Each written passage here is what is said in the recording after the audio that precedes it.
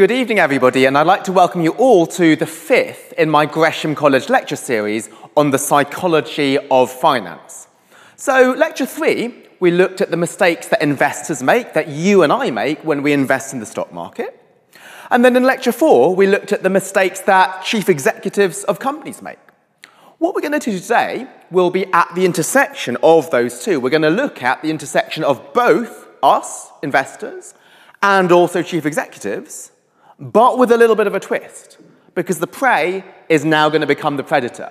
So rather than the mistakes chief executives make, we're going to look at how they are going to exploit our mistakes. So now they're knowledgeable about psychological biases, and they're going to be doing things in order to exploit us to make their companies more profitable. And so that's why today's lecture is called How Companies Profit from Our Mistakes. And by our, this is at two levels. This is us in terms of investors in companies, and then also us as consumers and customers of products. So let me start with the first. So how do companies exploit our mistakes as investors? And as always, let me start with a story and example to set our ideas. So let's go all the way back to 1999. So that was the peak of the internet bubble. And at the time, there was a really exciting e-commerce startup called AppNet Systems. And it had just filed for an initial public offering. It was making its shares available under the ticker signal APPN.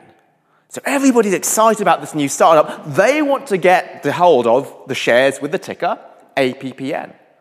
They're in fact so excited about APPN that they got hold of the shares even before they were available. Well, how can that be? Because they weren't available. Well, what investors did is they got hold of actually a quite different share with the ticker symbol APPN. It was traded in a completely different market. It was the NASDAQ over-the-counter market, not even a listed market. Yet, as soon as the information came out about AppNet and it had the ticker symbol APPN, people just rushed to buy something else called APPN, even though they should have known that it wasn't available. And so what was APPN, the other one? This was an inactive circuit manufacturer called APN Technology. And this caused the trading to spike. So before AppNet had filed their IPO, only 200 shares traded in one day. As I said, this was an inactive company. Nobody really cared about it. And then in the 2 days after the filing, 7.3 million shares traded because people got excited about this defunct circuit manufacturer thinking it was this e-commerce startup. What do we really care about in finance? We care about prices. And in fact, what this did to the stock price is it caused it to rocket by 142%. Actually, I misremembered. No, it was 757% that it went up by. No, that's also wrong. It was actually 142,757%. Right, so through buying the wrong stock, there were massive returns to this company. Now you might think, well, that's a bit of a strange example to start with, because I said this is about how companies profit from our mistakes.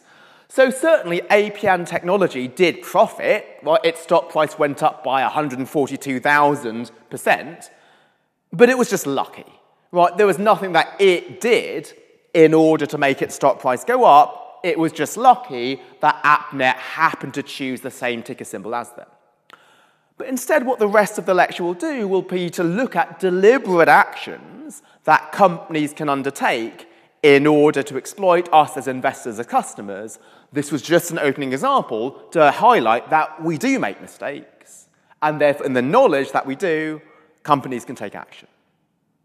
So let's still stay in 1999, but let's now go to a quite different company, and this is a bookstore which sells books related to computing, and therefore it was called Computer Literacy. And it had a website which was computerliteracy.com. But ironically, for a company called Consumer Literacy, its own customers were illiterate. They kept misspelling the website name of Computer Literacy. So they thought, well, let's change our name to something that people are most likely to spell more easily. And they changed their name to FatBrain. Sorry, I'm not having a good day today, I'm making mistakes. It wasn't FatBrain, it was fatbrain.com. Right, and that .com was really important because in 1999, as I said, that was the height of the internet bubble. And so by calling themselves fatbrain.com, their stock price rose by 33%, even though there was actually no change to their strategy. They were just selling as many through bricks and mortar and online as before. Now, as we know, you can always find one story to show any viewpoint, but the hallmark of all the lectures I'm trying to do here is large-scale, rigorous evidence. And indeed, there was a great paper published in the Journal of Finance, the top finance journal, which found that any company which added .com, .net, or the word internet to its name between June 1998 and July 1999, where the internet bubble was really frothy, they yielded returns of 74%. Now you might think, well, maybe that's not irrational. Maybe these companies were genuinely moving into the internet sector, and investors were smart. They realized the internet was the place to be. But interestingly, the authors dug deeper and found that even if the company had nothing to do with the internet and didn't even change what they did, just changing their name led to this 74% return. And so across the 183 companies that did this, this led to false value creation of $26 billion. Right, so there's often a debate as to, well, whether a high stock market is a bubble or is it justified by the growing economy. But I think this is the exact definition of a bubble. This was value creation, which appeared to be the case, but was not backed up by any fundamental change in what the companies were doing. So the whole lecture series is on the psychology of finance, but what is the psychological bias that this was exploiting? And I think it was potentially two interrelated biases. So one of these is known as the halo effect, which is we judge a person, a company, anything, on the basis of perhaps just one characteristic.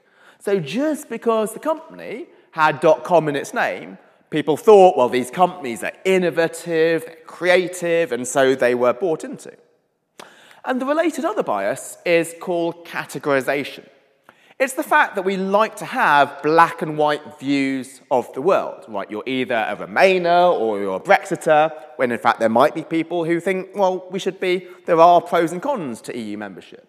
And similarly here, right, for most companies, they do sell through the internet, and they do sell through bricks and mortar retail stores.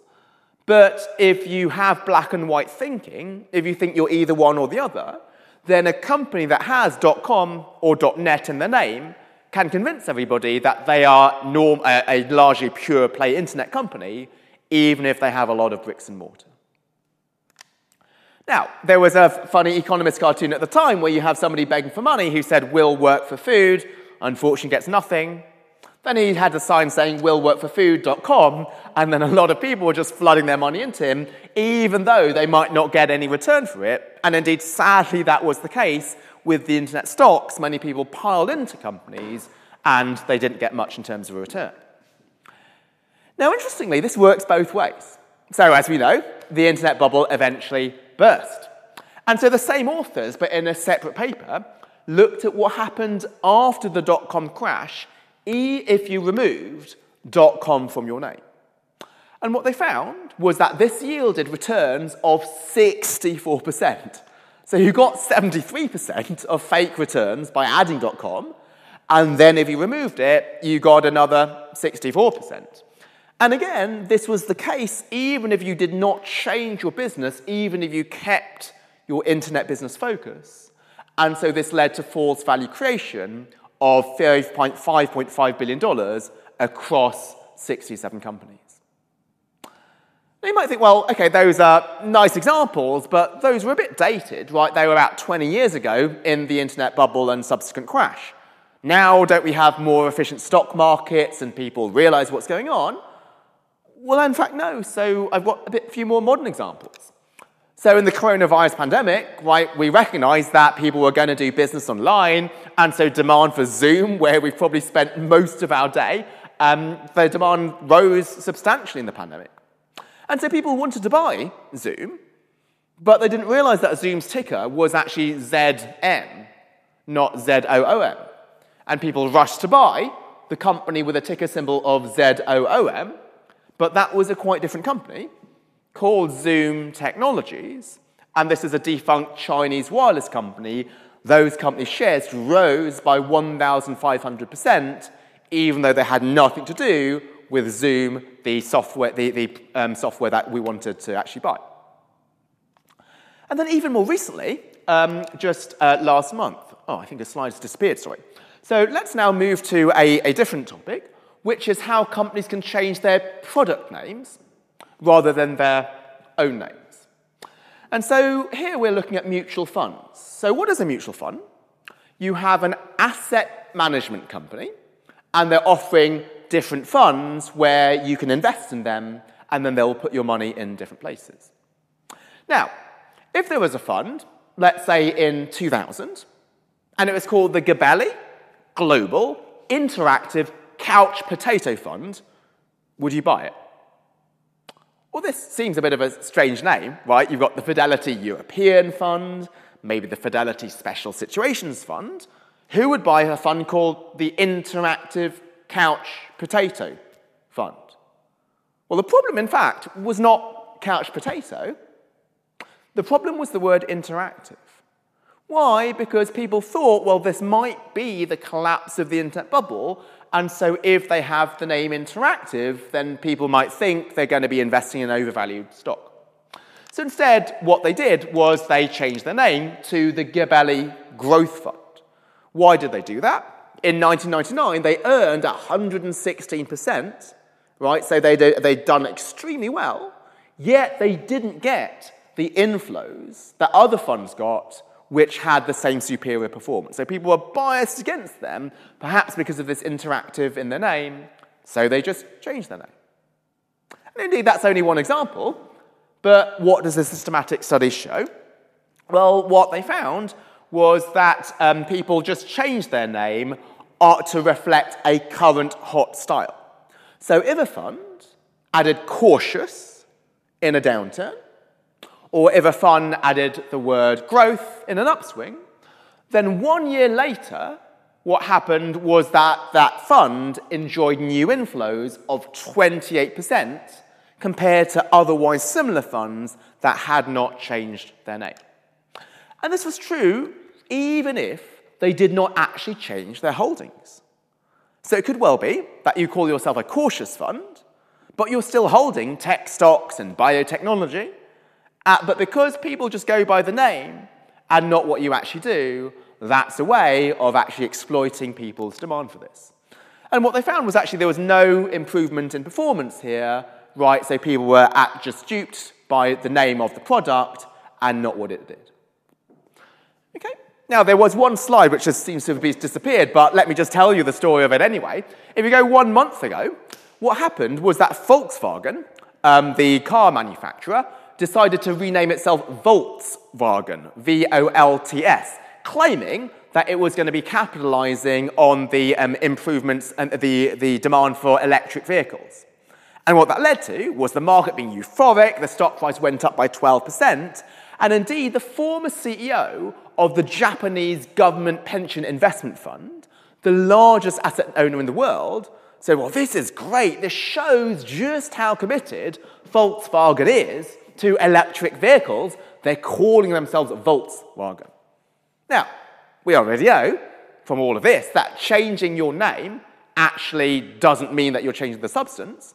But what was even worse than that situation is they didn't even change their name. It was an April Fool's joke that went wrong. Right? But people just looked at this, even a very respected investor, and thought, well, this is a sign that they're changing the business model. So what is the point of leading with all of this? Right? You might think, okay, this is really funny, and these are great examples, but what is the deep learning behind this? Is that because of our biases, because we like to form quick opinions based on halos, based on a couple of characteristics, that it is really important for us to actually look beyond the name and the substance of what a company actually does. Right? So what is the equivalent of internet today. It might be things like cybersecurity, artificial intelligence, robotics. So if we're going to be investing in a company which claims to do that, check, does it indeed do it? Or another thing which is very popular nowadays is responsible investing. But there's many companies, there's many funds which claim to be responsible, but if you look at their actual holdings, they may not actually be doing this in terms of what they're buying or what they're voting for or voting against. Okay, so this highlights the importance of looking beneath the label, which sounds really obvious, but because of our biases, right, just telling yourself, I've bought a cybersecurity fund, that might be incorrect because the companies may not actually be in cybersecurity. Now, that being said, you might think, okay, yeah, there is a point to what I've said, but isn't it a bit narrow? Right, I'm talking about how companies can change names to reflect what is hot, but changing names, you can't do that all the time, right? You can only do this in a couple of circumstances. You can't do it every single year. So now what I want to do is a broader thing, which I'm going to call window dressing, which are broader actions that companies can undertake to affect the form of what they're doing without changing the substance. And so to do this, let's go to the idea of industries mattering. So we like to categorize companies, even though companies often do lots of different things, right? So some companies might be involved in both chemicals and pharmaceuticals, but we don't often think of chemical-pharmaceutical mixture. We like to call it one or the other. And indeed, if you were to look at the Financial Times, right, or any newspaper, when it quotes the stock prices, it will quote the banks, the beverage companies, the chemical companies, and the pharmaceutical companies. There won't be a section for hybrid mixture companies. Now, the important point here is that there's some industries that are more desirable than others. So let's say pharmaceuticals is the desirable industry, right? It's exciting and growing. Chemicals, right, they make things like paints and resins, not so exciting. And so there could be at least 3 reasons for why it's better to be classified as pharmaceuticals. Like pharmaceutical companies typically have higher valuations. So if you are classified as pharmaceuticals, then when you are in the Financial Times, you are next to other pharmaceuticals companies which have really high valuation ratios. And so people think, well, you should have a high valuation as well. Second reason is that there are some mutual funds that specialize in pharmaceuticals. Right? You have healthcare-only funds, when I don't know of any funds which specialize just in chemicals, because that's not as exciting a sector. And number 3 is that equity analysts, so these are brokers, such as Goldman Sachs or Morgan Stanley, they are much more likely to cover a hot and growing sector like pharmaceuticals than they are chemicals. And you like a lot of people writing about your stock because it draws attention to it and it means that people are more willing to buy it. Now, what is really important is that companies have a little bit of a choice about which industry they're classified under. In the US, where this study was undertaken, the SEC, which is the regulator, they classify you according to the segment which has the most sales. So, let's say you've got 2 divisions, pharmaceuticals and chemicals, and they're approximately equally sized.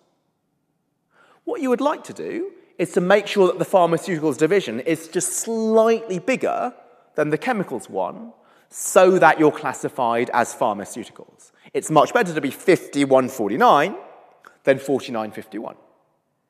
So if this is true, then there's a lot of testable predictions, and this is what the authors looked at. So they looked at, is there a jump at 50-50? So are you much more likely to be 51 pharma, 49 chem, rather than the other way around? And they found that you were. And there was no similar jump at any other number. Not at 3/4 or 1/4 or 2/3. There was something really special about 50-50. Why? Because the SEC then classifies you as being a pharmaceuticals company. What else did they look at? They looked at what did the company do in order to make themselves 51% pharmaceuticals. And they found that the bigger segment, the one which was 51%, had lower profit margins and lower inventory. So they basically sold off a lot of their inventories through price discounts in order to boost their sales and bring those sales to be just bigger than the other division and so be classified as being pharmaceuticals. What I really like is this next test they did. They found that there was no difference in investment between the two divisions. And why do I think this is important? Because you might think why they're tipping towards 51% pharmaceuticals is maybe the company is making a strategic shift towards pharmaceuticals and it's just trying to overload on that sector. But if that was the case, it should be investing more in that sector, and it wasn't, which does suggest it's manipulation going on rather than just a desire to make that sector bigger. And indeed, further consistent with the manipulation story, what they found was the company ended up needing to restate their earnings later, which is something you have to do if you're later found to have overly inflated your earnings. And the next question is, well, why did they do that? Did they benefit? The answer is absolutely yes. The companies profited from our mistakes. So they benefited in many ways. Right, as soon as it was announced that a company was now slightly bigger in terms of pharmaceuticals, the stock price went up by 1.4%. And so when does this news break out? Well, in the fourth quarter of every year, right, the company then releases its sales across the whole year, and that's what the authors were looking at in terms of looking at the response to realizing now that this company was now classified as pharmaceuticals. What else happened? Well, these companies were much more likely, in fact, 41% more likely to sell their shares. Why? Because now when they're selling shares on the market, they can say, we're a pharmaceuticals company selling our shares. That sounds much more attractive than saying we're a chemicals company selling our shares. They are able to get higher valuations. They're also able to use their shares to buy another company, to engage in stock-financed mergers, something I'm going to come back to later in this lecture. So what is a stock-financed merger? It's when you buy another company, but rather than using cash, you're going to use your own shares. And given that people thought, well, you've got shares of a pharmaceuticals company, they're much more willing to accept your shares, and therefore it was easier to buy another company using your stock as currency. And then the CEO himself or herself was able to benefit. They were 42% more likely to cash in their stock options. Why?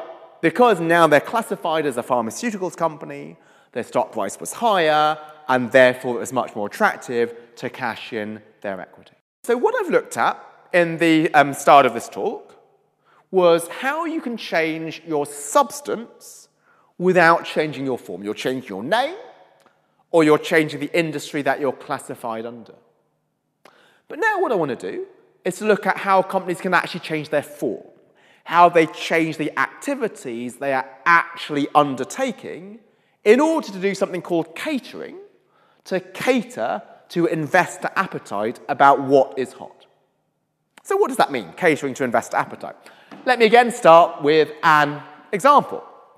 So, going back again to the internet bubble, but it's a source of a lot of these mistakes. In 2001, there was a lot of excitement for anything related to tech, and so Enron entered into a 20-year partnership with Blockbuster. Remember, that used to be a company at some point. So this was a 20-year partnership to launch video on demand. So the idea was they were going to distribute movies through the fiber optic network that Enron had. And so the stock price of Enron was $40 in January 2001. A couple of months later, it had jumped to $90. But this 20-year partnership was actually short-lived. 2 months later, it was dissolved. They decided to go their separate ways. But despite that, Enron benefited because there was so much excitement in the tech sector that if you did anything related to tech, you are actually making the investment here. You're not just changing your name, they're making an investment. The market reacted to that positively. And so that's one example, but is there large-scale evidence? And I wouldn't be here saying this if there wasn't. So here is the large-scale evidence. So what these people looked at was that in general, if a company has overvalued shares, right, people were buying into those shares because they were excited, did those companies invest more? And the answer is yes. Right, so here's the idea, right? If indeed investors are buying into your company, they are excited about your business line, and even if your business line is not actually that productive, invest anyway, because you're giving investors what they want. They're saying, well, we're really excited about the sector. You're capitalizing on this over-enthusiasm by expanding the size of your company. Now, when I talk about catering, you might think, well, isn't this actually good? Right, you're doing what the customers or the investors want.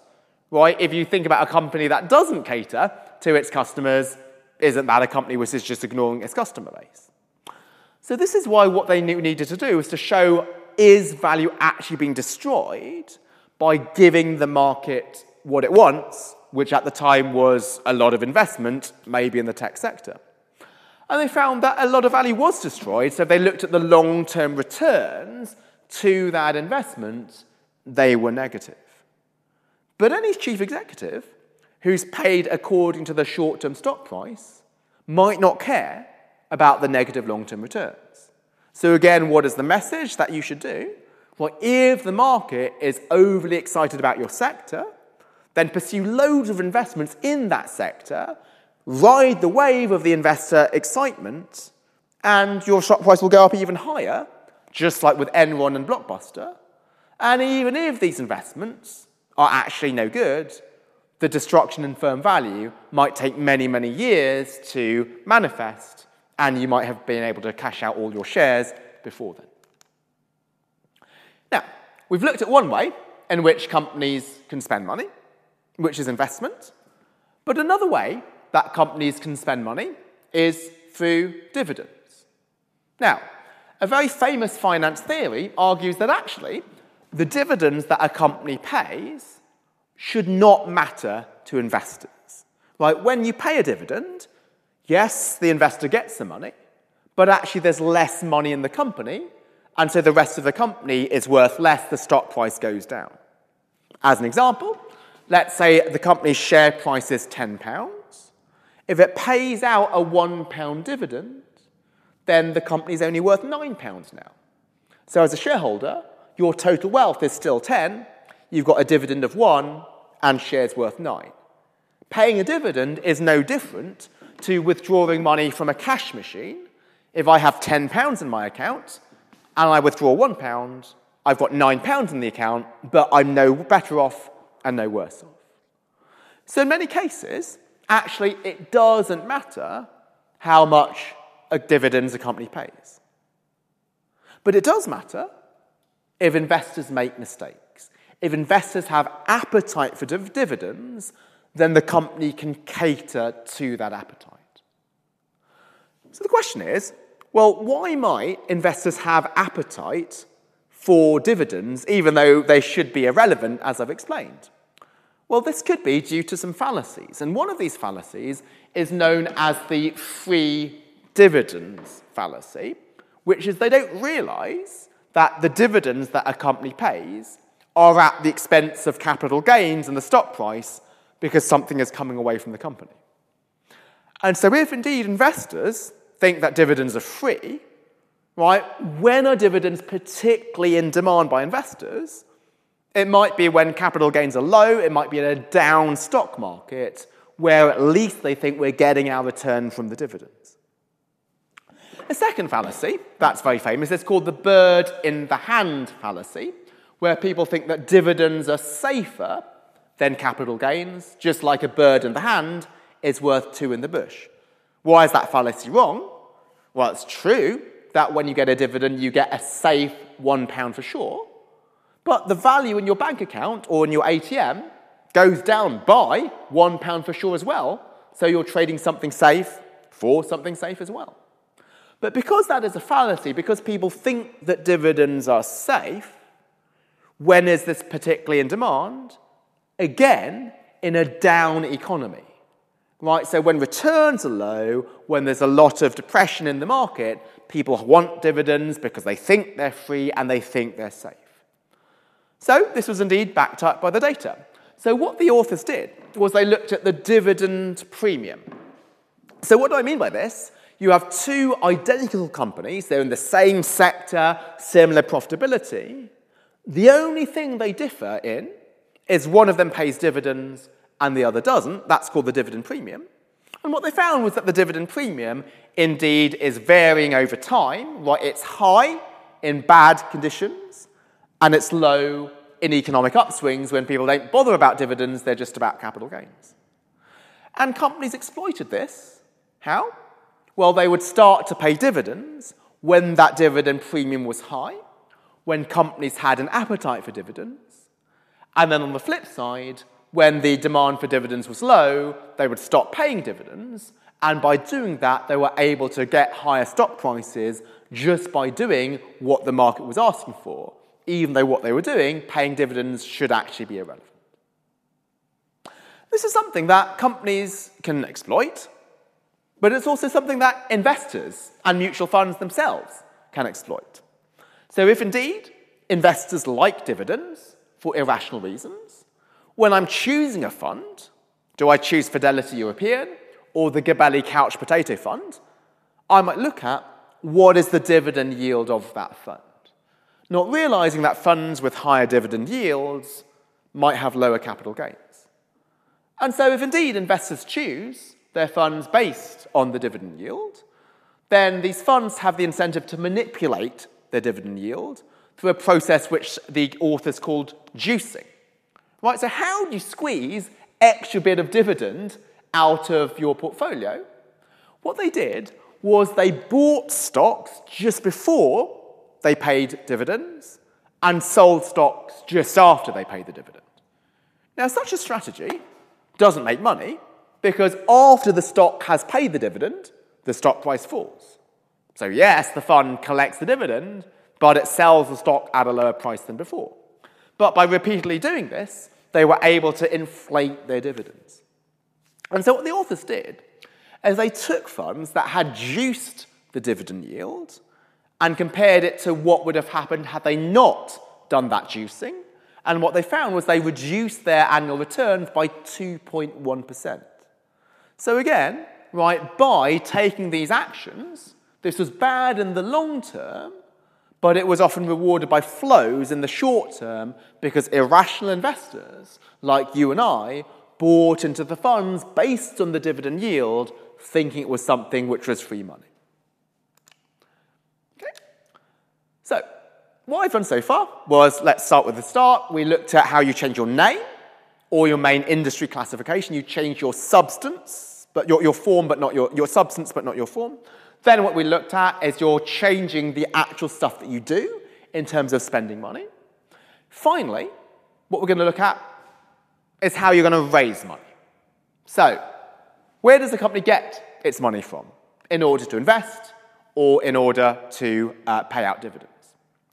Well, one source is the bank, but the other source is you can raise money from the stock market. And there are indeed some times in which the stock market is really excited.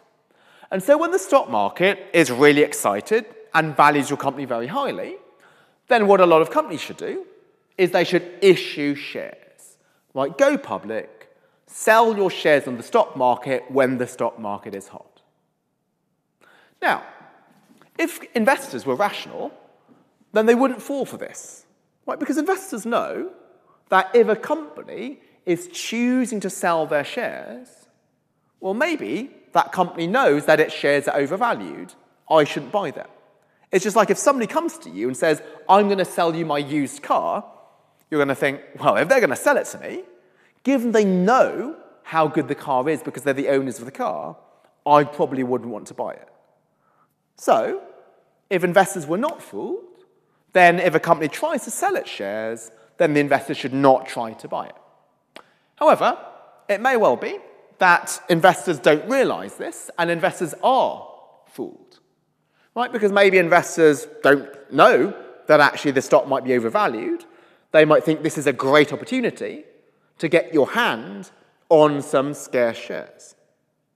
Or maybe the investors are rational, but maybe they think that the company is raising shares for innocent reasons.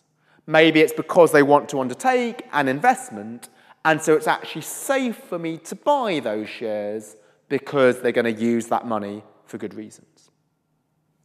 Now, unfortunately, these investors turn out to be wrong, because if you look at the data, right, 5 years after a company goes public, the average fall in the stock price is 30%.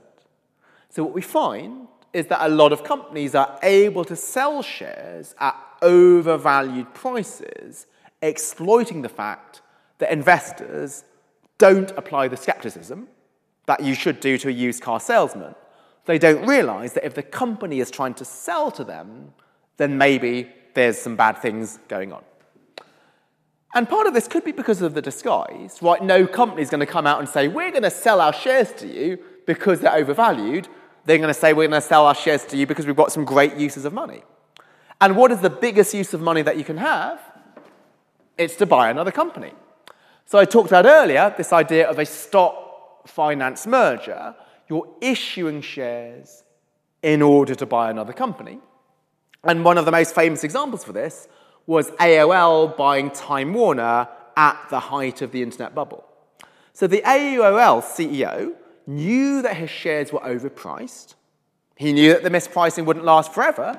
So he thought, well, let me exchange my overpriced shares for some hard assets. Let me buy another company, Time Warner. And as this quote from Fortune, it said, well, the AOL CEO served his shareholders well. It was Time Warner that sold itself for nothing, accepting the overvalued AOL stock. Now, again, that's one example. What does large-scale research find? So if indeed companies are disguising their overvaluation by using their shares to buy other companies, we should see positive returns to cash finance deals, because you're financed by cash. It's not that you're overvalued, but negative returns to stock finance deals. Why? Because your shares are overvalued and they're going to go down. Now, the fact that the shares are going to go down doesn't necessarily mean that the deal was bad, right? Because if your shares were overvalued, they would have gone down anyway. And so what another study found was actually your shares go down by less if you make one of these acquisitions. So let me repeat this. I know that my stock is overvalued. I know that if I do nothing, my shares are going to go down by 20% when the market corrects. So let me use some of my overvalued shares to buy another company. And if that company is not overvalued, then when there's the correction, maybe I'm going to fall by 10% rather than 20%, and this is indeed what turned out. And finally, what you can look at is, well, the acquirer should be more overvalued than targets, and the more overvalued you are, the more likely you are to use shares to buy another company, and indeed all of this was borne out in the data as well. Okay, so far I've spent over half an hour, most of my lecture, to talk about how companies can exploit investors. And I think this is the most important because investment is one of our biggest uses of money, so to avoid these issues is really important for our financial future. But let me spend the final part of my lecture before Q&A changing tack and looking at now on the exploitation of customers. So let's look at a product that some of us buy. So let's say you need to buy a new printer, right? We all have home offices now because we're all working from home. And you might think, well, in order to buy a new printer, we go to Amazon, we look at various printers, we look at the prices, we look at the customer ratings and so on, and that's what most people do. But they ignore the fact that actually the main expense when you buy a printer is not the printer itself, but it's actually the printer toner. And in fact, what people have found was that the total cost of the toner and the fact that you need to buy several toners is 10 times higher than the initial cost of the printer. So what you should be doing, if you were a rational customer, was not only looking at the printer, but also the cost of the associated toners and the capacity of those toners, how many pages they will print, and comparing all of that. But many people don't do that. In fact, a study found that only 3% of printer buyers actually look at the cost of toners when they do that. And this applies to many other things. It also applies to razors and blades, right? We want to buy a new razor. We're going to look at the cost of the razor. In fact, that's the durable part, but the replaceable part, the razors, the blades themselves, they are where most of the cost is coming. And more generally than this, anything where you have a very visible cost part and then a hidden or shrouded part is where you might have consumers being duped. So another example might be, let's take a bank account, right? You have, say, the clear monthly fee, or maybe there's no fee at all, but you might not see what the overdraft fees are, what the fees are if you need to have a printed statement sent to you rather than an electronic statement, and so on. Or maybe if you go to a hotel, like what is the fee that you're going to be seeing on the hotel website or on Expedia? That's the price per room. But you might not know how much it costs to print at the business centre, or how much does it cost if you want to drink at the minibar, or how much does it cost if you want to do your laundry. So all of these things are called shrouded attributes, right, where customers don't know the price of certain relevant things, be these toner cartridges or razor blades or minibar prices. Now, you might think, well, isn't there a solution to this, right? Isn't it in the interests of a transparent company to point out this behaviour? So this is a great paper here by Xavier Gabex and David Leibson, which highlighted how actually these things would not have a light shone on them. So let me give you an example. So let's say it costs a hotel £100 to provide a room. And there is a company called Opaque, which charges £80 on the website, but then has £20 of hidden charges, like the minibar prices, the laundry, the business centre, and printing. And then you've got another company called Transparent, and that company just charges £100 with no add-ons. Right? So if it's just the baseline hotel prices of 100 versus 80, then the transparent company is not going to get any business. So you might think it should say, look, we are charging 100, my competitor Opaque, yeah, they're charging you 80, but they're going to have all of these hidden fees. Well, that would seem to be the rational thing to do, is that you should shine a light on this shrouding that other companies are doing. Now, the problem with that is that it actually doesn't work, right? Because you actually have the choice to pay that £20 or not if you stay at Opaque, right? So rather than using the laundry or using the minibar, you could pack your own extra change of clothes, and maybe you could bring your own alcohol if you're going to have a party in a room afterwards. Now, all of those things are inconvenient, but maybe the inconvenience cost is only £10 rather than the price of £20. And so even if you shine the light on Opaque and you say, look at those hidden charges, actually what you're doing is you're helping out the customer, and so the customer ends up going to Opaque and actually getting some surplus by not having to pay those £20 fees. So in general, right, so why is it that hotels don't shine the light on this hidden, sneaky behaviour by their rivals? Well, whenever they do that, whenever they provide more information, they're actually transferring part of the pie towards customers and at the expense of the hotel industry in general. And so this is why Gabex and Leibson were able to say that actually you don't get the hotel industry exposing these really bad practices. In the end, you might have everybody shrouding and hiding everything from customers. So again, what is the bias there? It's that customers are myopic. They don't bother to look at the cost of minibars or toners and so on, and therefore a lot of companies get away with exploiting this.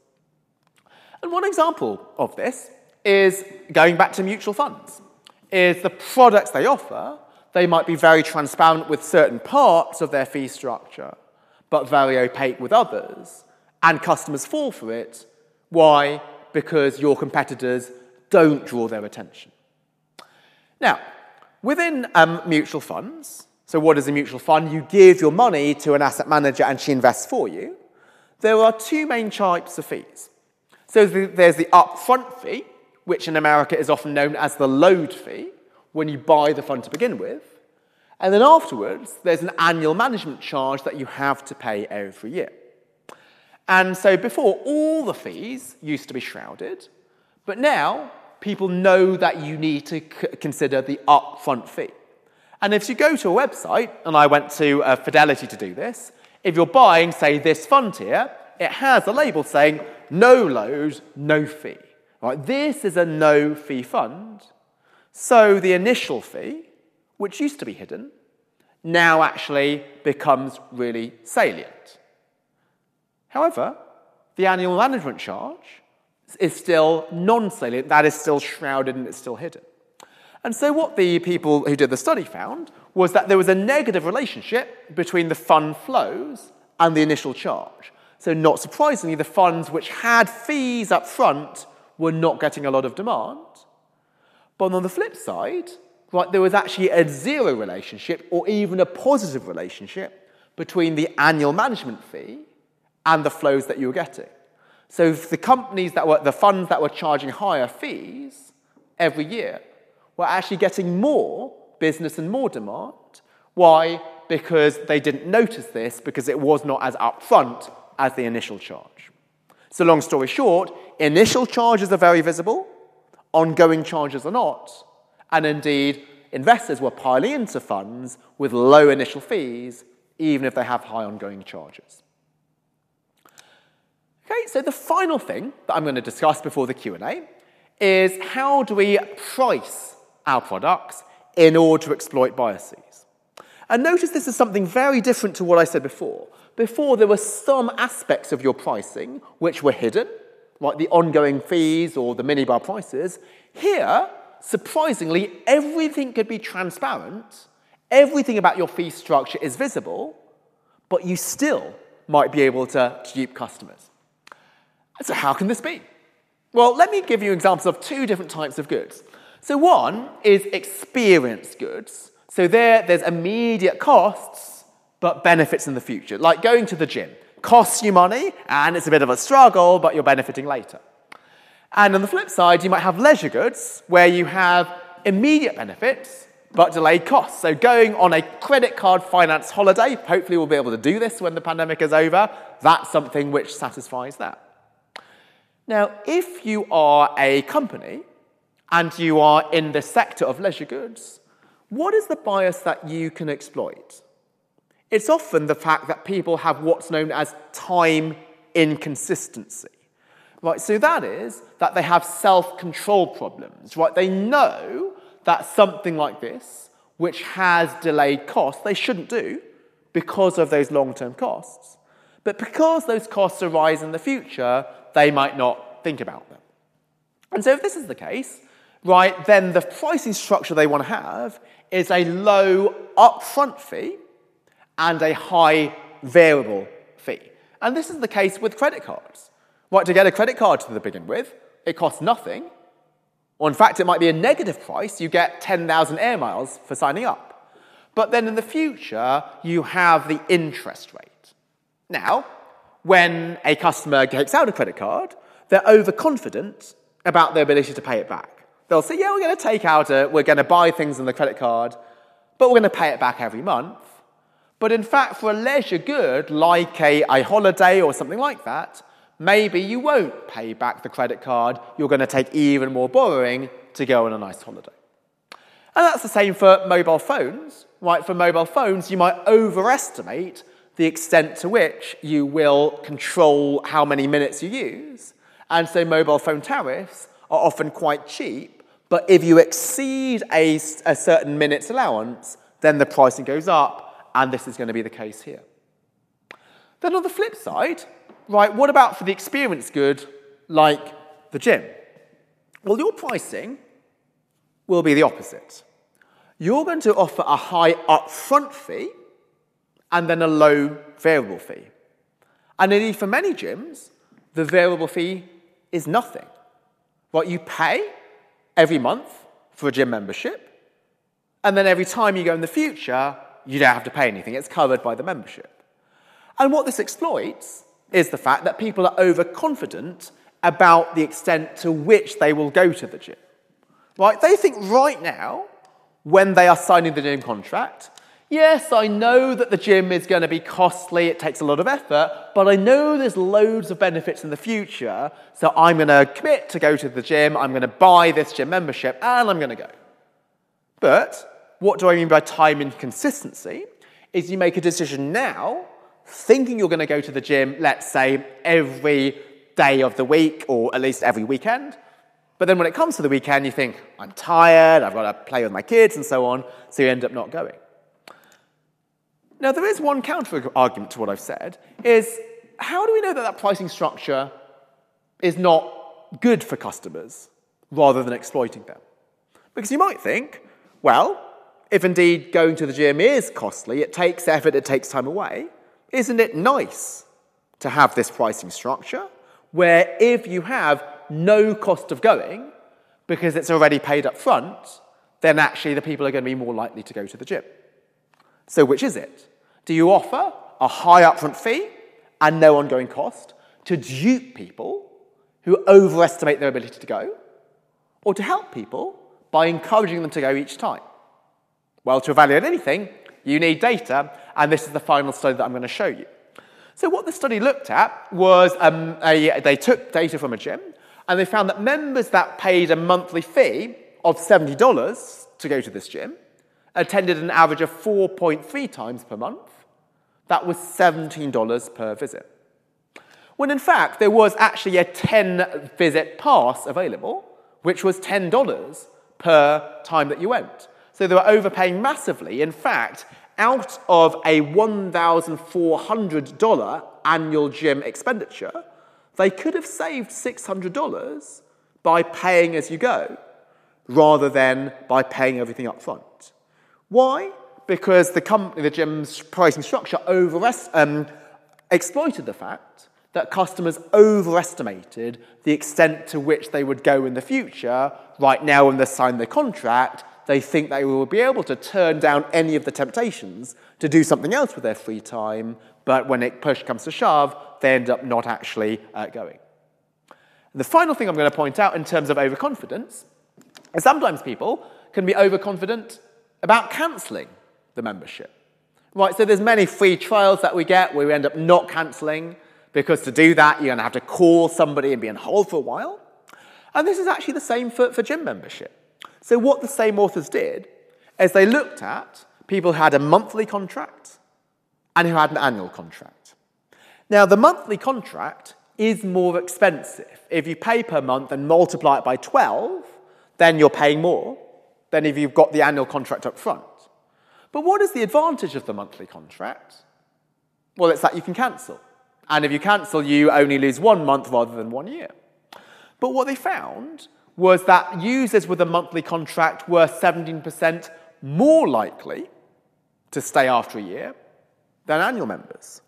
And so why were people paid this monthly option, thinking, well, that gives me the ability to cancel, but then they just couldn't be bothered to cancel because they didn't want to wait in line on the telephone?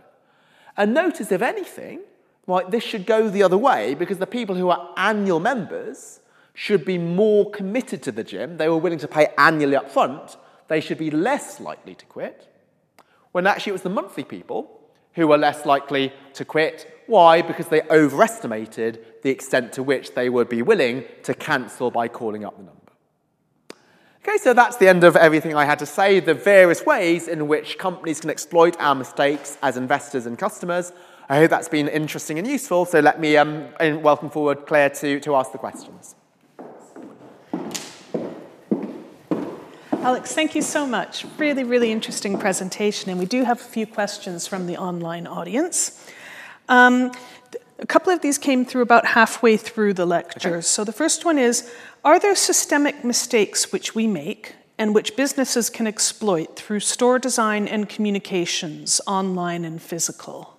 Yes, absolutely. And so there's been some research on the architecture of retail stores, particularly supermarkets. So there are some which would have attractive food, let's say junk food, at eye level. So if you put candy at eye level and healthier food at much higher or lower, then we're just much more likely to see the stuff in the middle. And again, this is irrational, right? What is the cost of looking up and looking down? It's zero, but because it's so tempting to look at something at eye level, that's a way of exploiting it. Also, in supermarkets with lots of queues, often they would put a lot of sweets in the checkout desk. Why? Because if you've got kids and you're queuing up, they might bug you to buy them sweets, and so that's why they'll have something which is particularly tempting for children. So those are ways in which they'll exploit our biases. Okay. And then another audience member has said, these are the de facto or revealed behaviors, but what about the perceived behaviors of the investors? Can we compare these two? So I'm trying to think if I'm understanding the question correctly. So yeah. It did come in like halfway through the lecture. Yeah. So these are the de facto or revealed behaviors. What about the perceived behaviors of the investors? Can we compare these two? So I'm trying to think about what the question is getting at. So I certainly understand what we mean about the revealed behaviour. So what we're looking at here is what investors actually did when faced with, say, different mutual funds to choose from. What was the second part of the question, sorry? Can we compare these two, I guess, the revealed behaviours to perceived behaviours of investors? So I think the perceived behaviour, what I think the question is getting at, is what they would have liked to do, right? So any rational investor would like to look at all of the aspects of a mutual fund, so maybe not just the upfront fee, but also the long-term fee afterwards. And I think what we're finding is a mismatch between the actual realised behaviour and the intent to begin with, and that's why we have a lot of these ways of exploiting it. So that's the whole idea of time inconsistency, right? If you are rational and in the cold light of day, you're going to be looking at every aspect of the decision which is relevant, but because we are in a hurry, or maybe we just forget about these other relevant things, we actually do something quite differently to what we intended. Okay.